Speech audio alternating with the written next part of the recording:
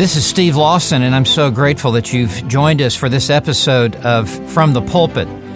I've been preaching for over the last 50 years, and I have committed the majority of my life, really, to preaching the Word of God, and I'm so excited to be able to share with you the sermon that is on this podcast. By way of background, I'm the professor of preaching at the Master's Seminary. I teach men to preach. I'm over the Doctor of Ministry program on expository preaching, and I preach on a regular basis at Trinity Bible Church of Dallas. This podcast will serve to share many of those sermons and hopefully strengthen your walk with the Lord, or perhaps bring you to faith in Christ for the very first time.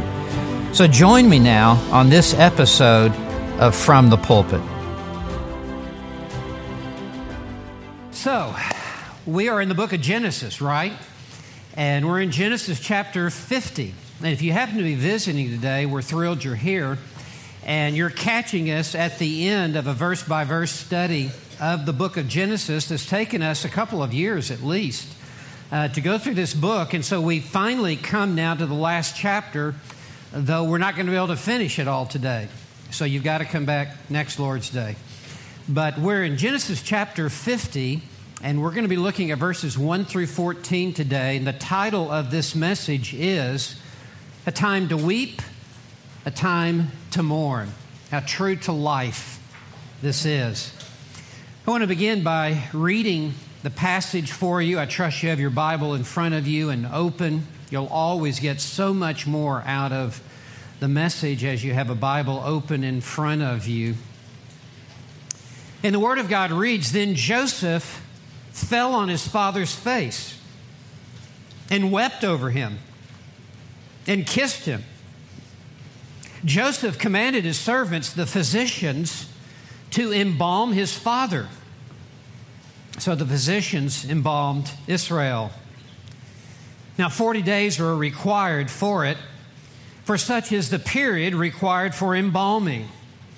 And the Egyptians wept with him, or for him, 70 days. When the days of mourning for him were past, Joseph spoke to his household, to the household of Pharaoh, saying, If now I have found favor in your sight, please speak to Pharaoh, saying, My father made me swear, saying, Behold, I'm about to die. In my grave, which I dug for myself in the land of Canaan, there you shall bury me. Now therefore, please, let me go up and bury my father. Then I will return. Pharaoh said, Go up and bury your father, as he made you swear. So Joseph went up to bury his father, and with him went up all the servants of Pharaoh, the elders of his household, and all the elders of the land of Egypt, and all the household of Joseph, and his brothers, and his father's household. They left only their little ones and their flocks and their herds in the land of Goshen. There also went up with him both chariots and horsemen, and it was a very great company. When they came to the threshing floor of Atad, which is beyond the Jordan, they lamented there with a very great and sorrowful lamentation. And he observed 7 days mourning for his father. Now when the inhabitants of the land, the Canaanites, saw the mourning at the threshing floor of Atad, they said, This is a grievous mourning for the Egyptians. Therefore, it was named Abel Mizraim, which is beyond the Jordan. Thus his sons did for him as he had charged them. For his sons carried him to the land of Canaan and buried him in the cave of the field of Machpelah before Mamre, which Abraham had brought along with the field for a burial site from Ephron the Hittite. After he had buried his father, Joseph returned to Egypt, he and his brothers, and all who had gone up with him to bury his father. This is the reading of God's inspired word. It has much to say to us today. Let us go to him in prayer. Father, we thank you that we are not left to live our Christian lives on just feelings or the traditions of men, or on dreams or visions, or things like this that have no substance, but that you have left us with your written word, that your Holy Spirit inspired every text that is recorded for us in the Bible, and it is pure truth, unvarnished, unadulterated truth. And every passage of Scripture we believe is profitable for us. And so I pray as we look at this scene of the burial of Jacob, that you would speak directly to us and that there would be much for us to take home with us as we would live this out. So, Father, we ask now for your assistance, the ministry of the Holy Spirit, to be actively at work in both the preacher and the listener. In Jesus' name, amen. The title of this message is A Time to Weep, A Time to Mourn. In these verses, we see the burial of Jacob in the land of Canaan. And most specifically, we see the weeping and the mourning and the sorrow, the heart-rending sorrow of Joseph and his brothers over the death of Jacob. And we learn from these verses that even we as believers are not exempt from the loss of loved ones and from the sorrows of life. Being a Christian does not mean that we have no trouble and no trials. Neither does it mean that we never have to bury our parents or face difficult times. We too will suffer just like the world suffers over many things that we hold in common. Throughout the Bible, believers are told that they will suffer much in this world. Job suffered the loss of his entire wealth. And then he suffered the loss of 7 sons and 3 daughters all at once. And then he was inflicted with boils all over his body. And he was the most righteous man on the face of the earth by God's own estimate. Stephen was stoned to death for simply preaching the Bible. James was put to death with a sword. Daniel ended up in the lion's den.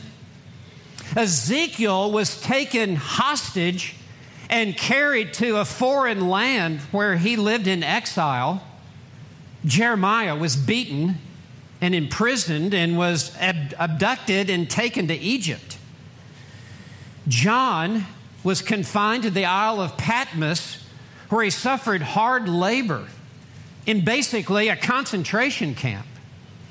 The Apostle Paul, time does not permit us to walk through the trials and tribulations of the Apostle Paul, but he endured beatings and imprisonments, lashes with the whip and with rods, shipwreck. He was literally dragged through the streets of Philippi. Job said, man is born for trouble, as sparks fly upward. Solomon said there is an appointed time for everything, that God in His sovereignty has appointed what will take place in our lives as it unfolds. There is an appointed time for everything, and there is a time for every event under heaven. A time to weep and a time to mourn. These have been sovereignly foreordained by God for the schedule of our lives.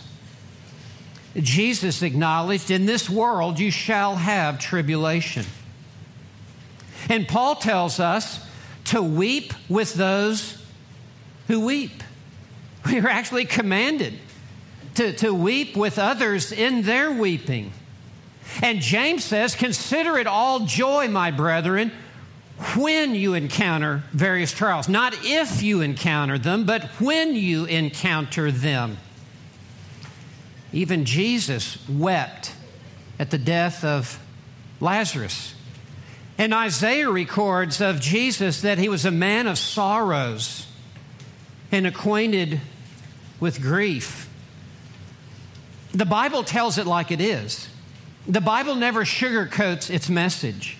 The Bible tells us not necessarily what we want to hear at all times, but what we need to hear so that we can live our lives productively.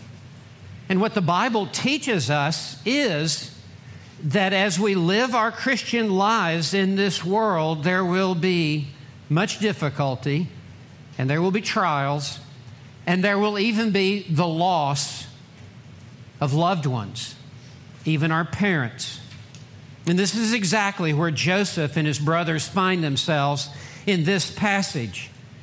That even as believers, they are suffering with deep sorrow over the death of their father, Jacob.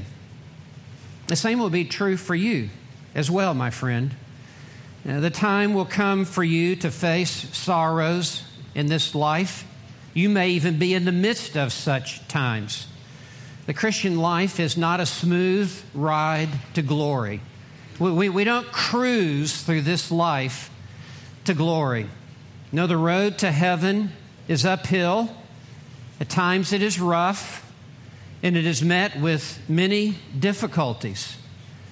That's the world in which we find ourselves, and that is the world in which Joseph and his brothers find themselves as the time has now come to bury their father. It's not a happy occasion. It is an occasion of deep pain and sorrow. So let's walk through this passage together. It has much to say to us. This is where we live. And the first thing I want you to note in verse 1 is the affection of Joseph. The affection of Joseph. We read in verse 1, then Joseph fell on his father's face. What has happened at the end of the previous chapter is Jacob has just died. He has breathed his last. And so obviously Joseph, who has been separated from his father for those many years and has now been reunited with his father, he's standing right at the head of the deathbed. And when his eyes close and he breathes his last, Joseph just emotionally collapses. And he falls on the face of his father. Joseph is not a stoic. He's not immune to feeling the loss here. He just collapses and feels emotional sorrow. And this is one of the great sorrows of life, to lose a parent. I mean, there is an emptiness here that cannot be replaced. There is a sense of loss of security. It's almost as if the rug has been pulled out from underneath you, and the one who has brought you into this world is now removed, and there's a sense of loneliness. There's a sense of, I am now here by myself without my father. And it says that he wept. He wept over him uncontrollably, just bawling with tears. And then we read, and kissed him. He just began to smother with kisses again and again and again the lifeless face and body of his father as it lay there, as if I just can't let him go.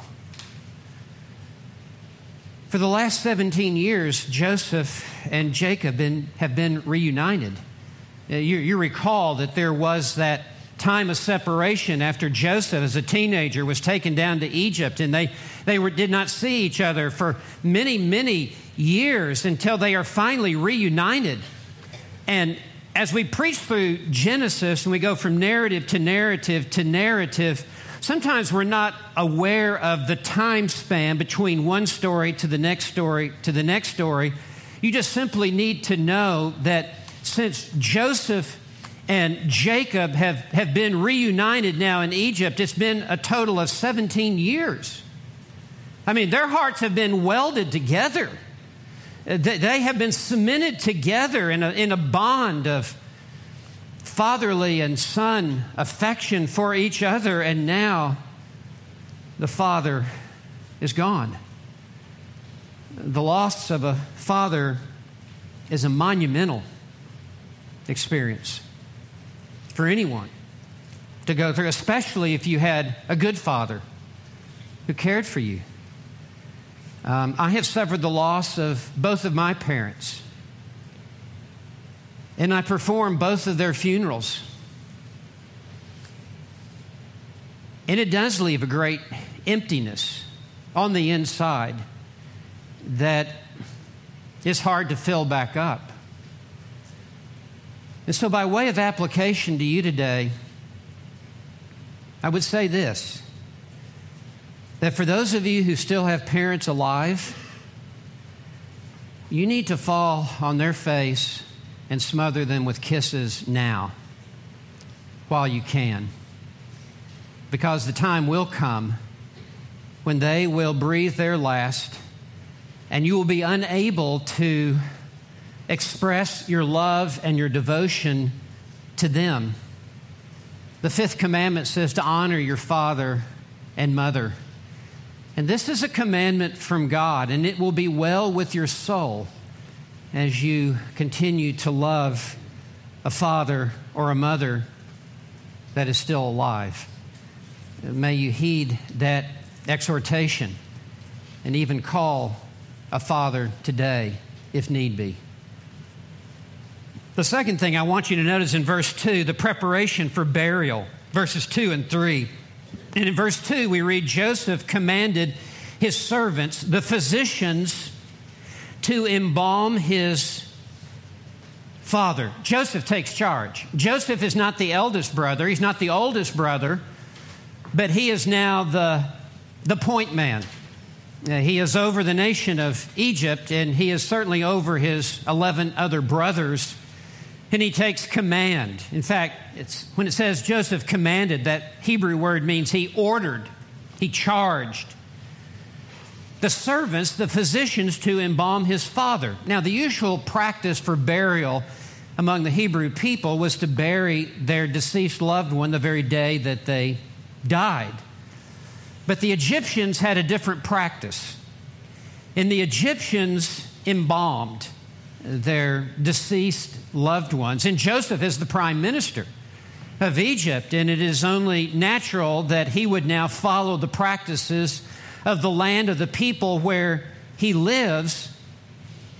However, the Egyptians carried out embalming as a cultic practice, a false religion. They believed in the afterlife, and they believed that embalming the body would guarantee the success of the afterlife for the one who has died. And they also had it carried out, the embalming process carried out by cultic priests, false teachers, false prophets. And so Joseph will have none of that. And so here, though he will practice embalming as an Egyptian now, he has the physicians do it. He does not have the cultic priests carry this out. And the historical background on this might be a little helpful to us right now. The Egyptians believed in the afterlife, as I've already said, and all of this was shaped by the cult of Osiris, which was a false god. And it taught that the body of the deceased must be preserved if that person is to enjoy the afterlife. And so it would depend on your station in life what kind of embalming you were able to do. If you were poor, then you merely washed the body and dried it in the sun. If you had a little bit more money, you would pack the body with salt. If you had a little bit more money, then you would be one who would inject juniper oil with salt into the body. But the rich, they were the ones who could afford this whole process. And I'm not going to go through the embalming process because I'm a very sensitive man. And it's a grisly procedure. And I read about it this week. But suffice to say, they would drain the fluids out of the body, and they would put fluids in, and then they would wrap the body in linen cloths, which is the process of mummifying the body. And it was believed that would guarantee them a successful journey to their destination after death. In fact, many pharaohs would be put into a ship, embalmed, mummified, and put into a boat that they would be able to sail into the horizon of the future and go to a happy life. And so that was the practice of the Egyptians. And so we read at the end of verse 2, so the physicians embalmed Israel. Though, of course, Joseph has no such pagan beliefs or religious superstitions, but nevertheless has his father embalmed. So verse 3, now 40 days were required for it, for such is the period required for embalming. It was a very detailed procedure, as I said, and I'm going to spare us all those gory details. And at the end of verse 3, and the Egyptians wept for him 70 days. The whole nation went into a state of mourning over this man that they've never met. And this probably is to assume that Pharaoh has issued a day, or really a 70-day period of mourning.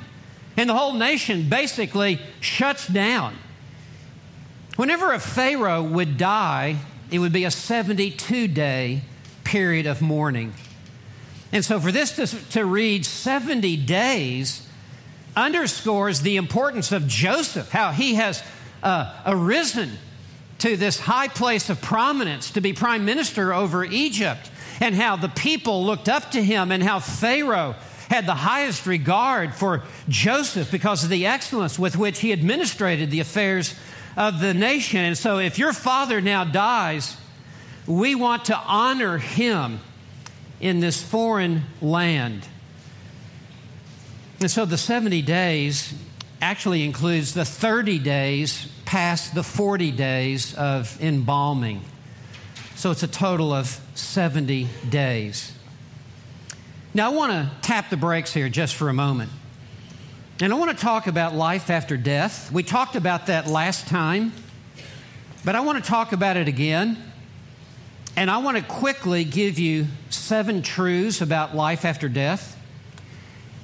And as you hear these are all drawn from Scripture. I don't have time to go give all the cross-references. But number 1, the soul immediately departs from the body. At the moment of death, the soul immediately departs from the body. Number 2, the soul of a believer goes immediately into the presence of God, fully conscious. You will never be more awake and alert 5 seconds after you die. You will be fully awake and alert in the immediate presence of God.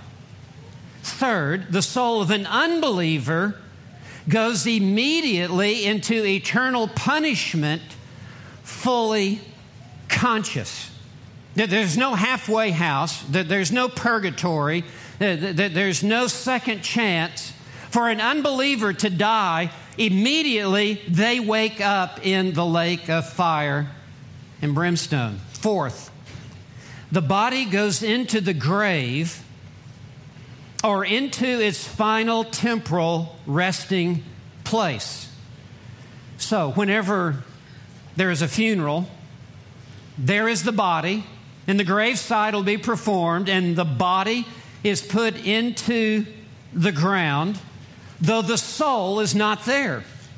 The soul has gone either to God or to hell. Fifth, the body will be raised at the end of the age in the resurrection. At the end of the age, there's going to be a great resurrection. And when Jesus comes back, He'll give a shout, and every grave will open, and every buried body will be instantly and immediately resurrected and come out of that grave. Sixth, the body of believers will be raised to a resurrection of life with a new body. And in this new resurrection body, it will be perfectly adapted for the new environment in heaven, such that this new body will never grow tired, it will never grow weary, that we will be able to worship God forever and ever and ever throughout all of the ages to come. And in this new body, there will be a heightened sense of pleasure and a heightened sense of joy within our body, such that we will eat from the tree of life and drink from the river of life with pleasures 10,000 times 10,000. And we with eyes will behold the glory of the Lord Jesus Christ with glorified, resurrected eyes.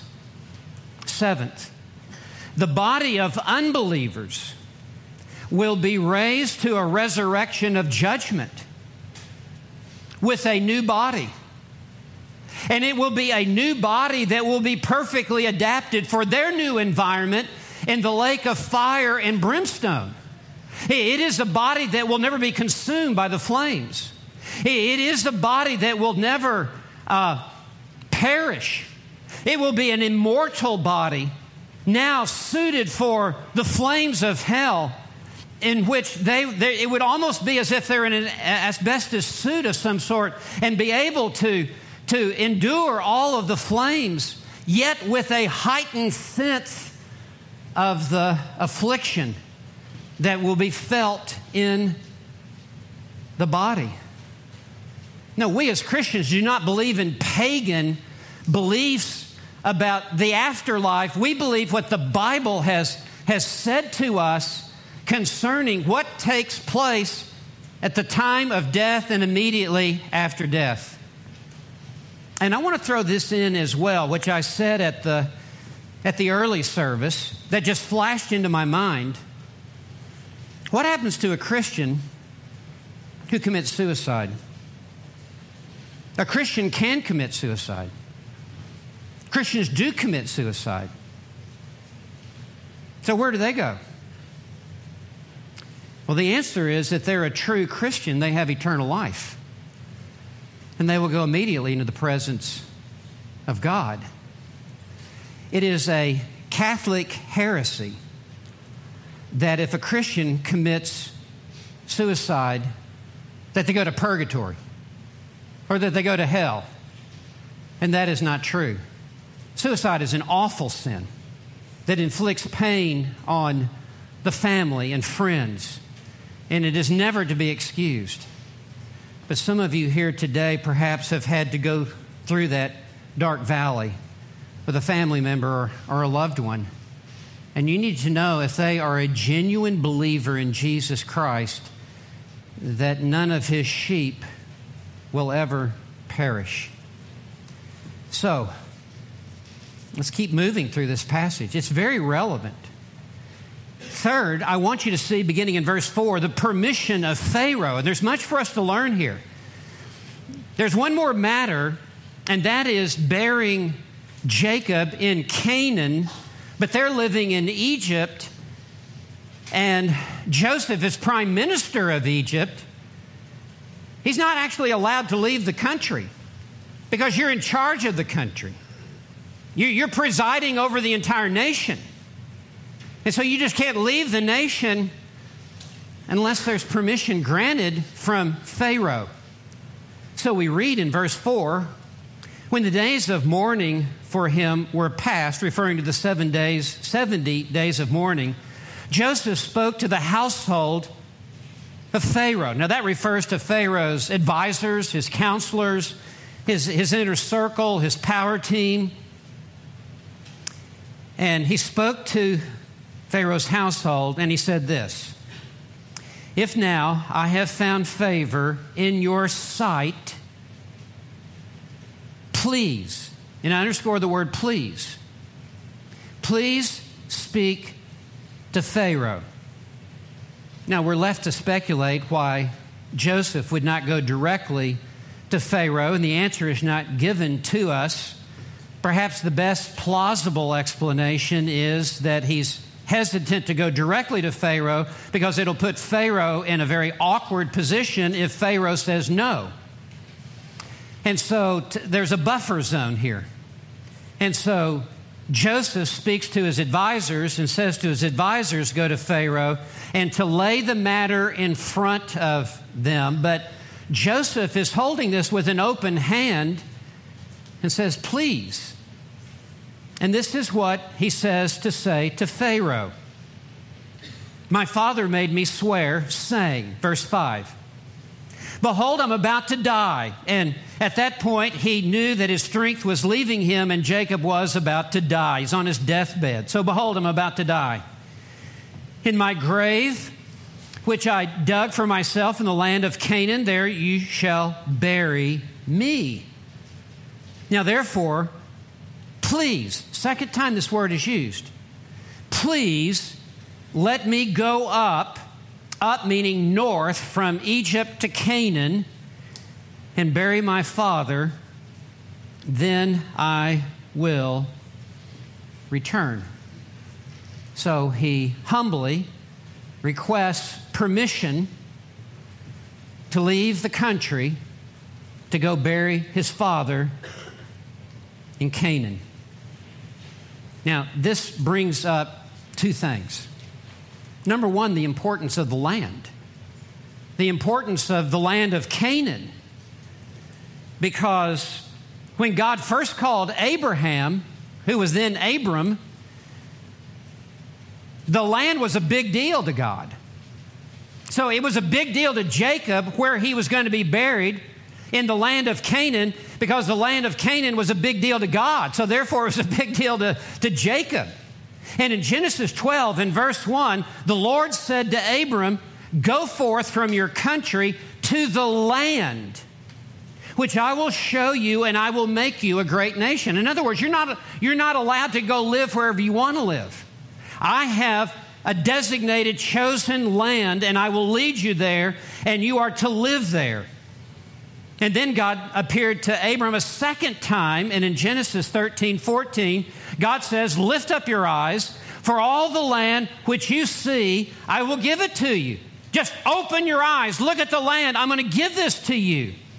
And then in Genesis 15, verse 7, a third time, God appears to Abram and said, "I am the Lord who brought you out of Ur of Chaldees to give you this land, to possess it."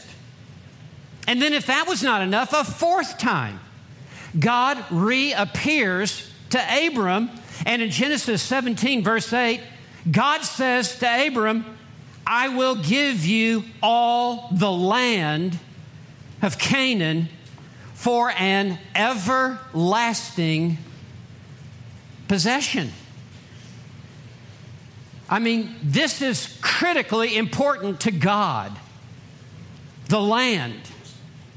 And so therefore it was important to Jacob, and God will appear to Jacob twice and underscore the importance of the land.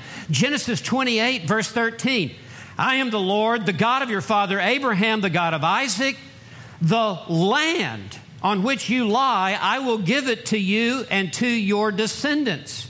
Behold, I am with you and will keep you wherever you go, and will bring you back to this land." I mean, God will not let this go. He is focused upon Israel living in the land. And then again, Genesis 35:11. God appears to Jacob and God says, I am God Almighty. That would get my attention. The land which I give to Abraham, or which I gave to Abraham and Isaac, I will give it to you. And I will give the land to your descendants after you. This is why Jacob is making this deathbed request to bury me in the land, because it is a designated portion of land that God has promised to give to His covenant people. I mean, it is strategically located really at the intersection of the globe, at the crossing points of Europe and Asia and Africa. This little strip of land is the size, I've told you, of Dallas-Fort Worth. It's a tiny little piece of land. And yet, even to this day, world politics and world events just continue to circle around that tiny little piece of land. It underscores the importance of the land. It was in this land that God sent His Son to be born in Bethlehem. It was in this land that Jesus lived and taught. It was in this land that Jesus was crucified upon the cross. It was in this land that Jesus was buried, was raised from the dead. It was from this land that Jesus ascended back to heaven. It will be to this land that Jesus will return at His second coming. He's not coming to New York. He's not coming to London. He's not coming to Johannesburg. He is coming to the Mount of Olives in the land that God has promised to give to Israel. I was once riding in the back seat of a car headed to speak at a conference with one of the most preeminent theologians of our day, Dr. Walt Kaiser, president of Trinity Evangelical Theological Seminary. He has written numerous books that we continue to use to this day in seminaries on just how to interpret the Bible. And I said, Dr. Kaiser, we've got about 10 minutes until we arrive where we're preaching. Give me your best reason for premillennialism. Just put down the ace of spades. He said, the land. The promise of the land. He said, we can't allegorize that. We can't make it to be something other than that piece of dirt there that God has promised to give to Israel. And how amazing it is, they're in that land right now, as it will be in the last days. So, the land's a big deal to God. The land became a big deal to Jacob. So the land was a big deal to Joseph. And he said, I would like permission to go to the land to bury my father. So verse 6, Pharaoh said, go up and bury your father, as he made you swear. And he granted him permission. Now, with every passage of Scripture, all Scripture is profitable, is relevant for our lives. So what do you think we should learn from this on just for our daily Christian lives? And I think what we learn from this, as Joseph is under the authority of Pharaoh, that he humbly requests permission and prefaces it with please to be able to leave the country. And this is the way in our Christian life that those who are under authority should approach those who are over authority. This is how a worker should approach his employer. This is the way a wife should approach her husband. This is the way children should approach their parents. This is the way church members should approach elders. This is the way citizens should approach government officials. What we see here is Joseph humbling himself and seeking permission to pursue a course of action. He's not demanding. And he's not just going off and doing it without permission. He is setting before us an example in godly Christian living. Learn this, that a humble posture is always the best posture. That an open, empty hand is the best hand to receive what you desire. A clenched fist cannot receive anything. A soft, gentle request is always better than a loud, haranguing demand. That's just even human nature. If you want something from someone above you, humble yourself and make the request. That's what we see Joseph doing here. Now let's continue into verse 7. Fourth, I want you to see the excursion for Canaan. So we read in verse 7, so Joseph went up to bury his father. Went up meaning north. And there are 8 layers of this national funeral procession that I want you to see. I mean, this is impressive. This is really a spectacular sight. I remember watching on television a few years ago when George Bush, president number 41, died, and his body was flown to College Station and put into a car, and there was this extraordinary procession that led him to where he was to be buried. I mean, I had tears. I had goosebumps as I watched this grand procession. And that's something of what we see here. Let me point out these 8 layers to you in verses 7 through 9. The first is Joseph himself. He will lead the procession. And then second, and with him all the servants of Pharaoh. This refers to the attendants in Pharaoh's palace. And then third, the elders of his household, referring to Pharaoh's household. This refers to all of Pharaoh's advisors and counselors, his inner circle. And then fourth, we read, and all the elders of the land of Egypt. That's a staggering statement. This is all the national leaders who preside outside of Pharaoh's household. These are high-ranking authority figures in Egypt. These are prominent figures. And please note the word all, A-L-L, all the elders of the land of Egypt. And that word will be repeated in verse 8, and all the household of Joseph. This includes all of his advisors and all of his counselors. Because remember, he's the administrator, the prime minister who's running the nation. And it would also include Ephraim and Manasseh. And then 6, and his brothers, that's all 11 of them. And then 7, and his father's household. This is Jacob's sons' wives and their adult children and any servants that they have.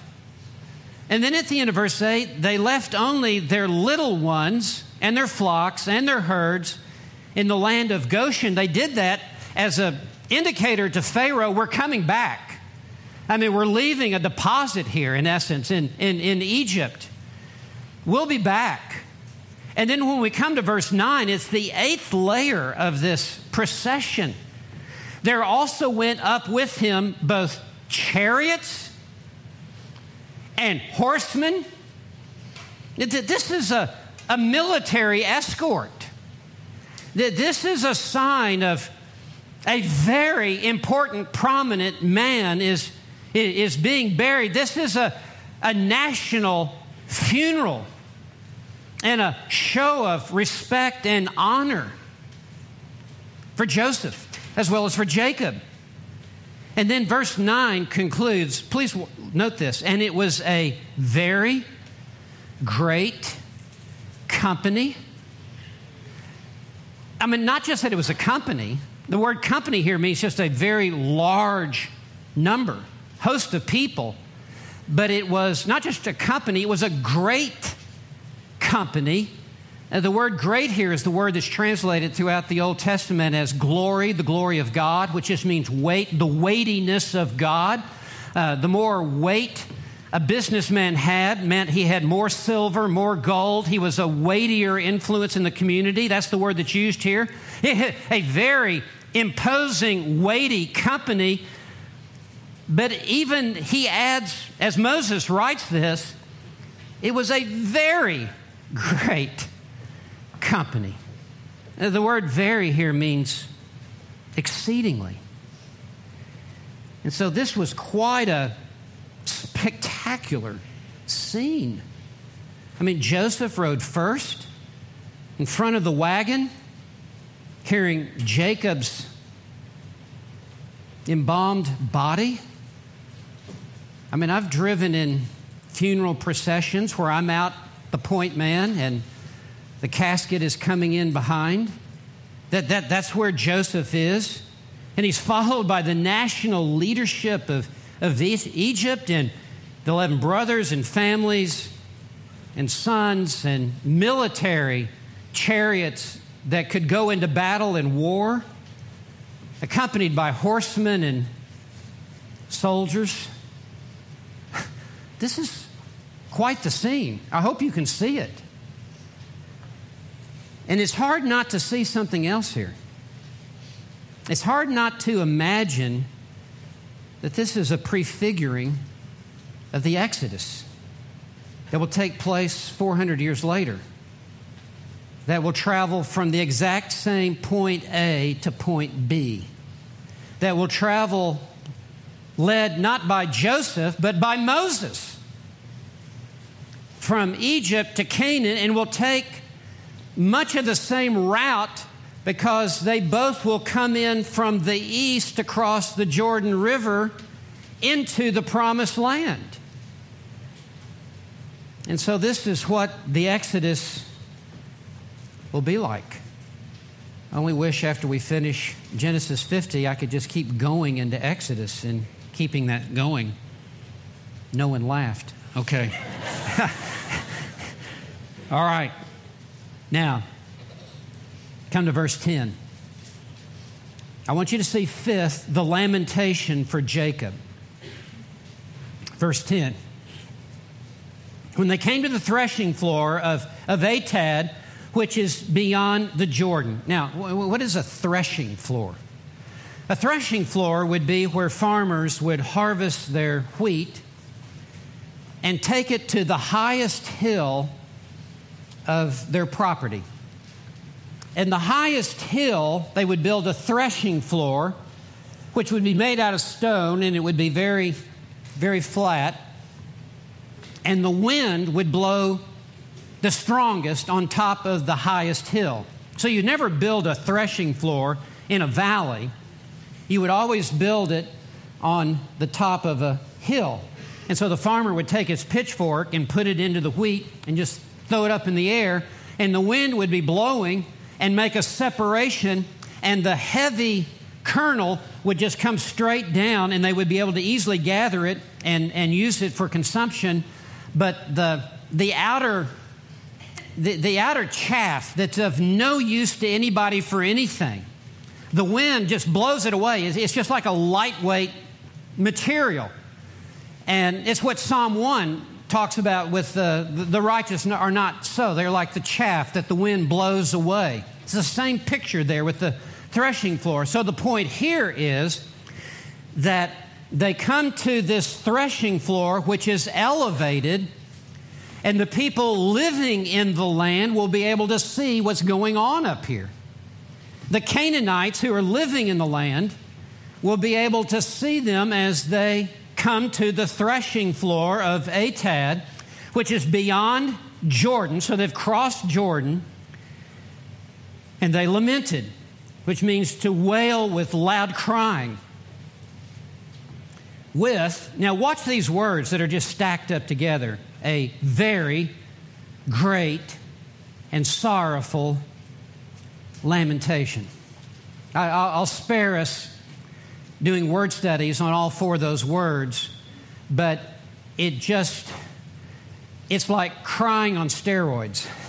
I mean, it is intense wailing and deepest sorrow. And within this military procession, in the funeral procession, there are different degrees, no doubt, of weeping. With Joseph, with his 11 brothers, there's the depth of sorrow.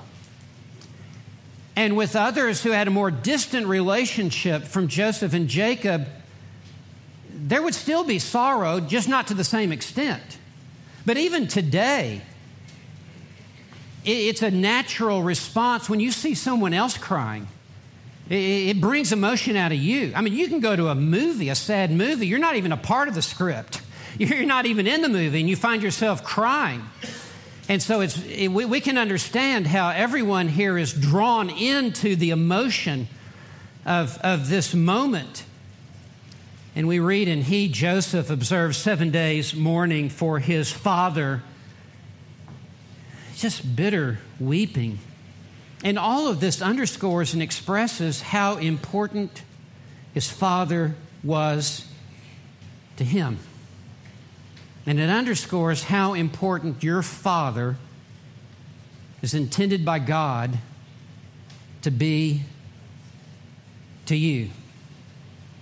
That if you would ever shed tears, it would be over the loss of a father or a mother.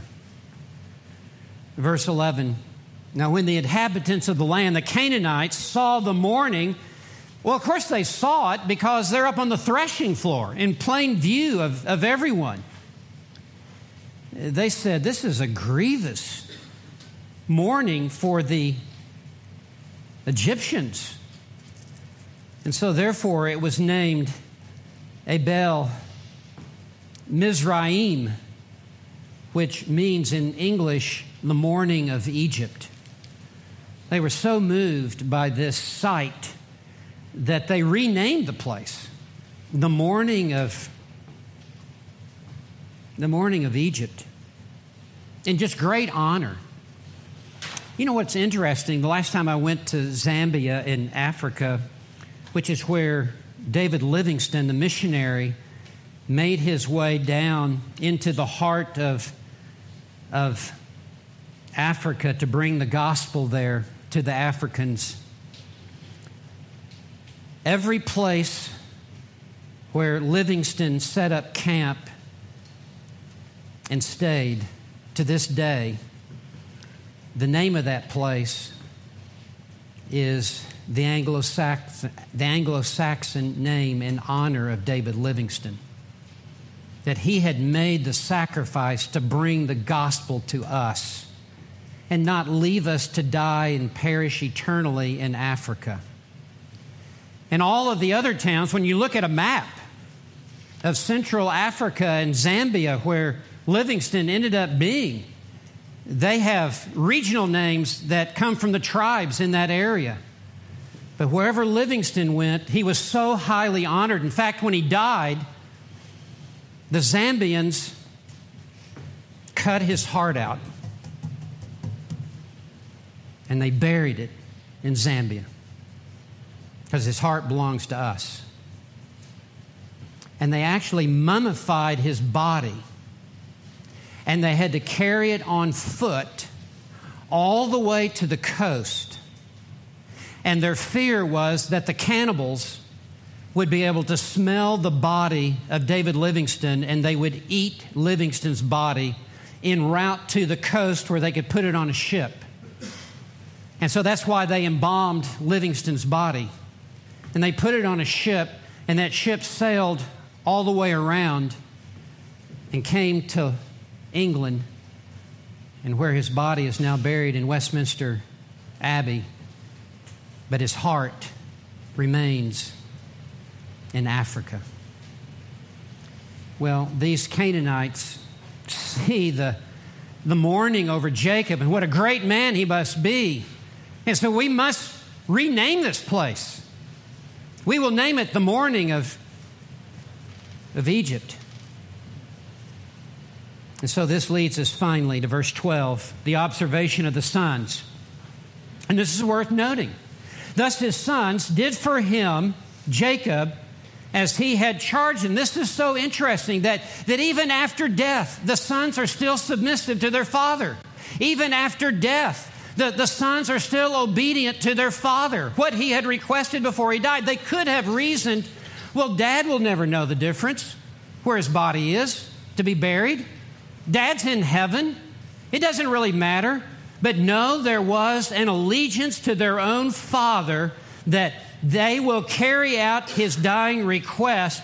And it would have been a whole lot easier just to have buried him in Egypt. To not have to make this long journey all the way back up to Canaan and the long journey all the way back. But their father asked for it. And so they honored their father. And they respected their father. Just like you need to honor and respect your father. Verse 13.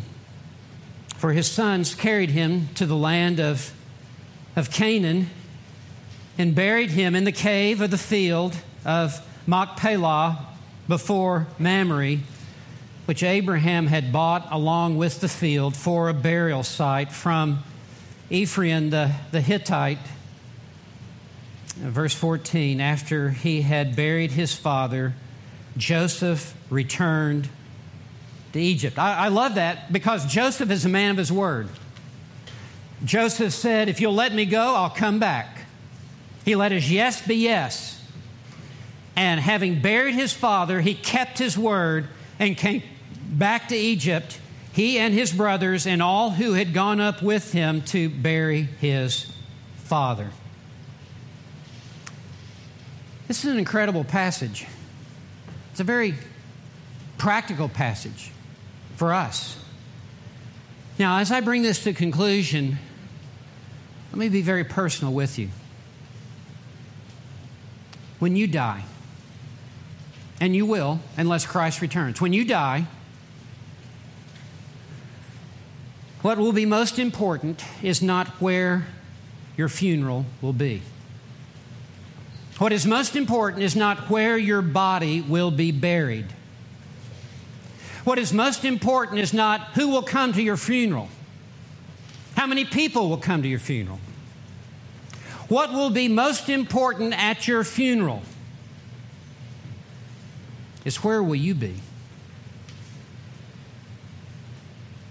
Because you're going to be in one of two places. You're either going to be in heaven or you're going to be in hell. And so the most important question about your funeral is, where will you be?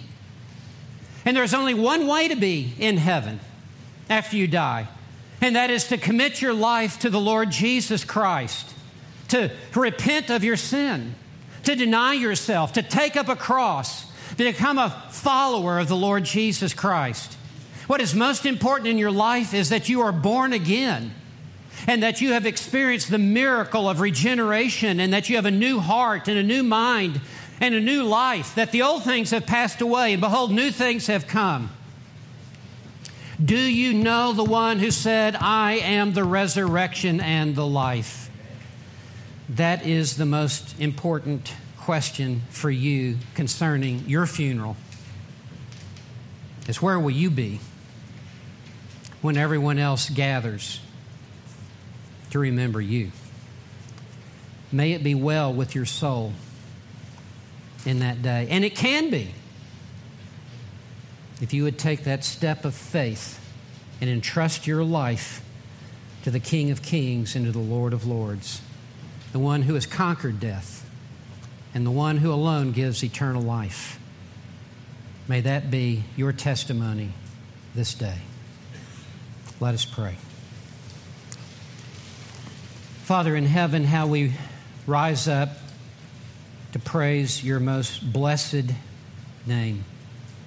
We praise you that you are the God of life and the God who rules over death and over the grave, and that you have given to us eternal life, and we give you endless praise. May everyone in this house today find their rest in the Lord Jesus Christ, and one day find their rest in heaven above. We pray this in Jesus' name. Amen. I leave you with this benediction. Now to him who is able to keep you from stumbling and to make you stand in the presence of his glory, blameless with great joy, to the only God our Savior, through Jesus Christ our Lord, be glory, majesty, dominion, and authority before all time and now and forever. Amen. God bless you. You're dismissed. I want to thank you so much for joining me on this episode of From the Pulpit. If this was edifying to your Christian walk, or if perhaps you have committed your life to Jesus Christ for the very first time, please leave a review wherever you listen to this. If you want to connect with me on social media, I can be found at Dr. Stephen J. Lawson or at One Passion Ministries. If you want to join me live as I travel and preach, my speaking schedule can be found at onepassion.org. Well, thank you for joining us for this episode of From the Pulpit. May the Lord greatly bless your walk with Him. Thank you for joining us.